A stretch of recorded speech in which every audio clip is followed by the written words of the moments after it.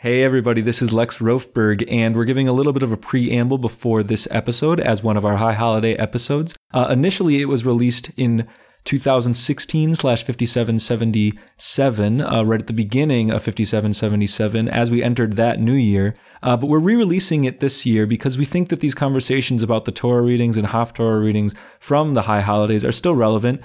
And we didn't re-record new ones. As much as our ideas changed, they haven't changed so much that we have whole new takes on these texts. But we wanted to put them out there for you anyway, to, if you listened the first time, revisit, and if you didn't, to visit for the first time. So we hope you enjoy these, and send us whatever feedback you've got at dan@judaismunbound.com or lex@judaismunbound.com. Shana Tova, Happy New Year. This is a special edition of Judaism Unbound, the High Holiday Readings.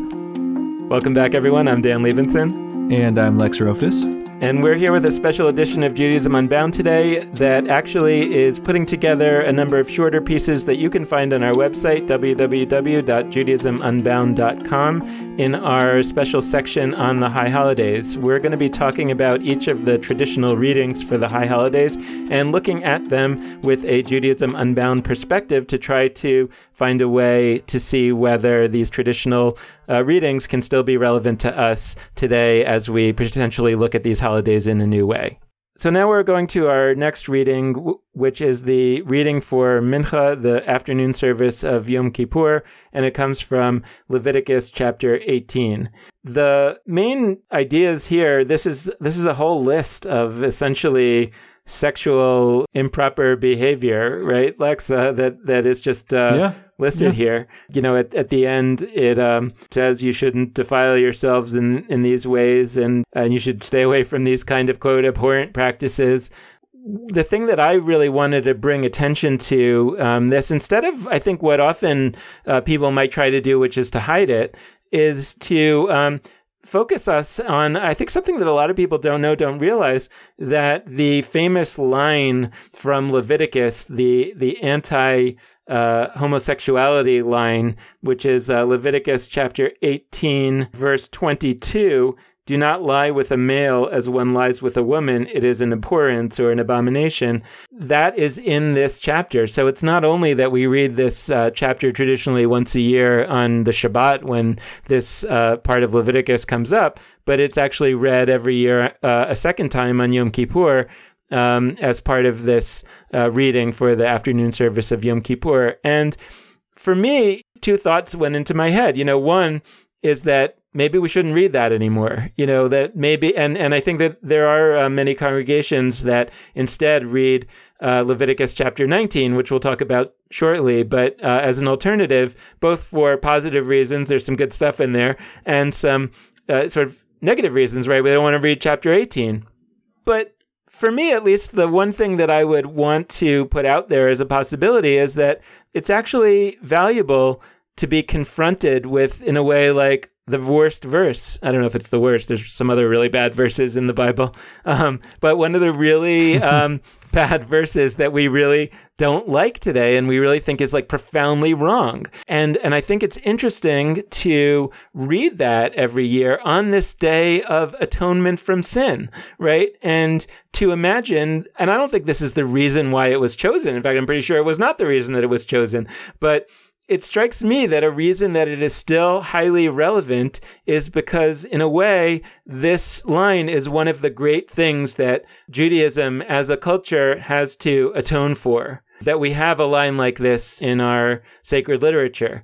And I think that it's kind of a beautiful idea. Maybe if we're going to change the readings for Yom Kippur, why don't we create a collection of all the terrible verses from the Bible that we no longer approve of, and let's read all of them for the Mincha service for Yom Kippur, and essentially say we atone for having these lines, and nevertheless, just as we can't get rid of the terrible things that we've done in our youth, right? Especially if it may have caused damage to somebody, we can't actually get rid of it. There's, that's one of the great pieces of wisdom that sometimes what's done is done. but we can move forward from them. And so, maybe there's something here. And of course, it's easy for me to say as someone who's not directly affected personally by this line. And I would certainly have great respect for people who would say it's too painful for me to have this line. And to tell you the truth, like I walked out of the synagogue when this line was read on Shabbat in the most recent year. When I realized that was being read, I couldn't stay in the synagogue. But on Yom Kippur, I kind of feel like maybe I can read it in a different way and to say, I'm reading this because it is so problematic and hateful. And this is a holiday in which we want to be confronted with the worst of ourselves so that we can move on from it. So if that's a value, that's at least something that caught my mind this year in terms of this reading. I think it gets at a really huge question, which is what it means to engage with Jewish text or religious text, or maybe some would call holy text. Like, is it that the content that we are reading should be morally supportable content, and that what we are gaining by doing this is sort of gleaning teachings from a text that are good? If that's the case, then I'm really uncomfortable doing that exercise with chapter 18, because I think that it's not morally good. And entering into a relationship with this text where the idea is I am moving myself forward as a person through what this text is teaching me and the way I would learn from a teacher, like I'm not comfortable with that. If what makes a text special or worthwhile is that regardless of whether you agree with it or not, it can deepen your relationship with the world. It can cause you to be a better version of you. Then I think engaging with this text is really important, especially on Yom Kippur, for all the reasons you said. And I often talk to people about my own relationship with various texts in Judaism. And my least favorite ones aren't the ones that I disagree with most. My least favorite texts are the ones that I just don't have anything to say about, which does happen. As I'm a rabbinical student, technically, if I'm never going to be able to say I just don't have any thoughts on this. I'll have to say something if I have to give a spiel. But sometimes I don't have anything, and those texts are not that interesting to me. When I really hate a text, this text has directly been used to deeply injure people that I care about. That text, I don't see, to me, I can engage with that and grow through it in a way that some neutral text I couldn't. And because I don't come into the relationship with this text with the assumption that I'm going to like it in terms of what it's saying. So I do agree with you that engaging with chapter 18 is a worthwhile and important exercise. That said, for those who do opt for chapter 19, or whose custom it's been to do that for whatever reason, we wanted to give a little bit of an addendum related to that chapter. That's what people often will do if they don't read chapter 18 in their community. The Reform movement has that as their custom, and many Reconstructionist congregations also.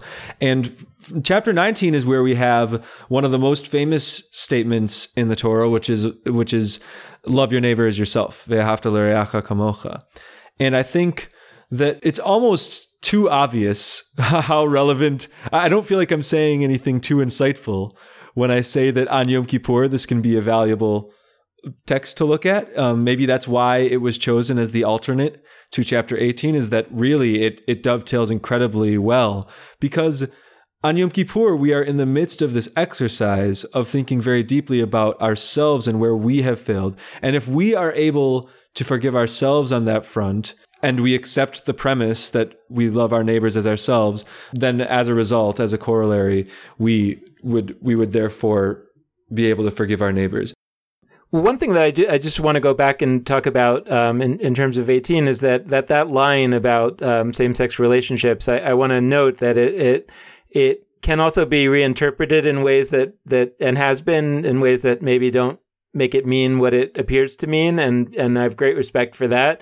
And there's also a school of thought that says certain kinds of lines can be removed from the Torah. Even the Talmud gives permission for that in certain extreme cases. And even if those things were done, I still think it would be valuable on Yom Kippur to confront that text in its most raw form as a sin. So I just want to put out there that, as one of many options. In terms of the question of love their neighbor as yourself, I mean, again, like it feels like all the more dramatic to think about that line in contrast with the line from Leviticus 18. Because that seems like such a failure to live up to love your neighbor as yourself. And that it becomes even more dramatic to see a few verses later the idea of love your neighbor as yourself. And, I don't know, I guess for me in thinking about that, like one of the challenges that it feels like it places before me is that I feel empowered to use a line like that to look back at the rest of the lines in the Torah that don't conform to it, and to challenge myself and to say, is there a way in which maybe I'm misunderstanding those other lines? Because, Rabbi Akiva said, love your neighbor as yourself is the greatest commandment in the Torah, right? Everything else is a commentary to it or is a version of it, right? And so if that's the case, then can I try to give myself a challenge to try to interpret everything else in light of you should love your neighbor as yourself? Or alternatively, does that give me license to dispense with stuff that doesn't conform to that, to that greatest principle? And again, I think that as we move forward and ask ourselves these questions of, as we have this cycle of the year that we think of as not only our own personal penitence, our own personal reflection, but a sense of reflection about Judaism itself, that these are some of the questions that I feel we're permitted and I would say we should start to feel encouraged to make every year, and to really ask ourselves at least once a year, let's look hard in the mirror, in the communal mirror, in the mirror of Judaism as a whole, and ask ourselves, maybe this year is time to do some work. Yeah, I agree with you. And that's going to be the closing thought for this reflection on the Torah reading for Yom Kippur afternoon.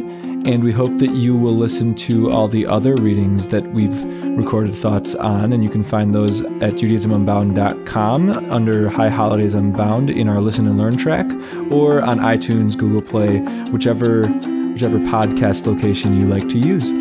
So with that, this has been Judaism Unbound.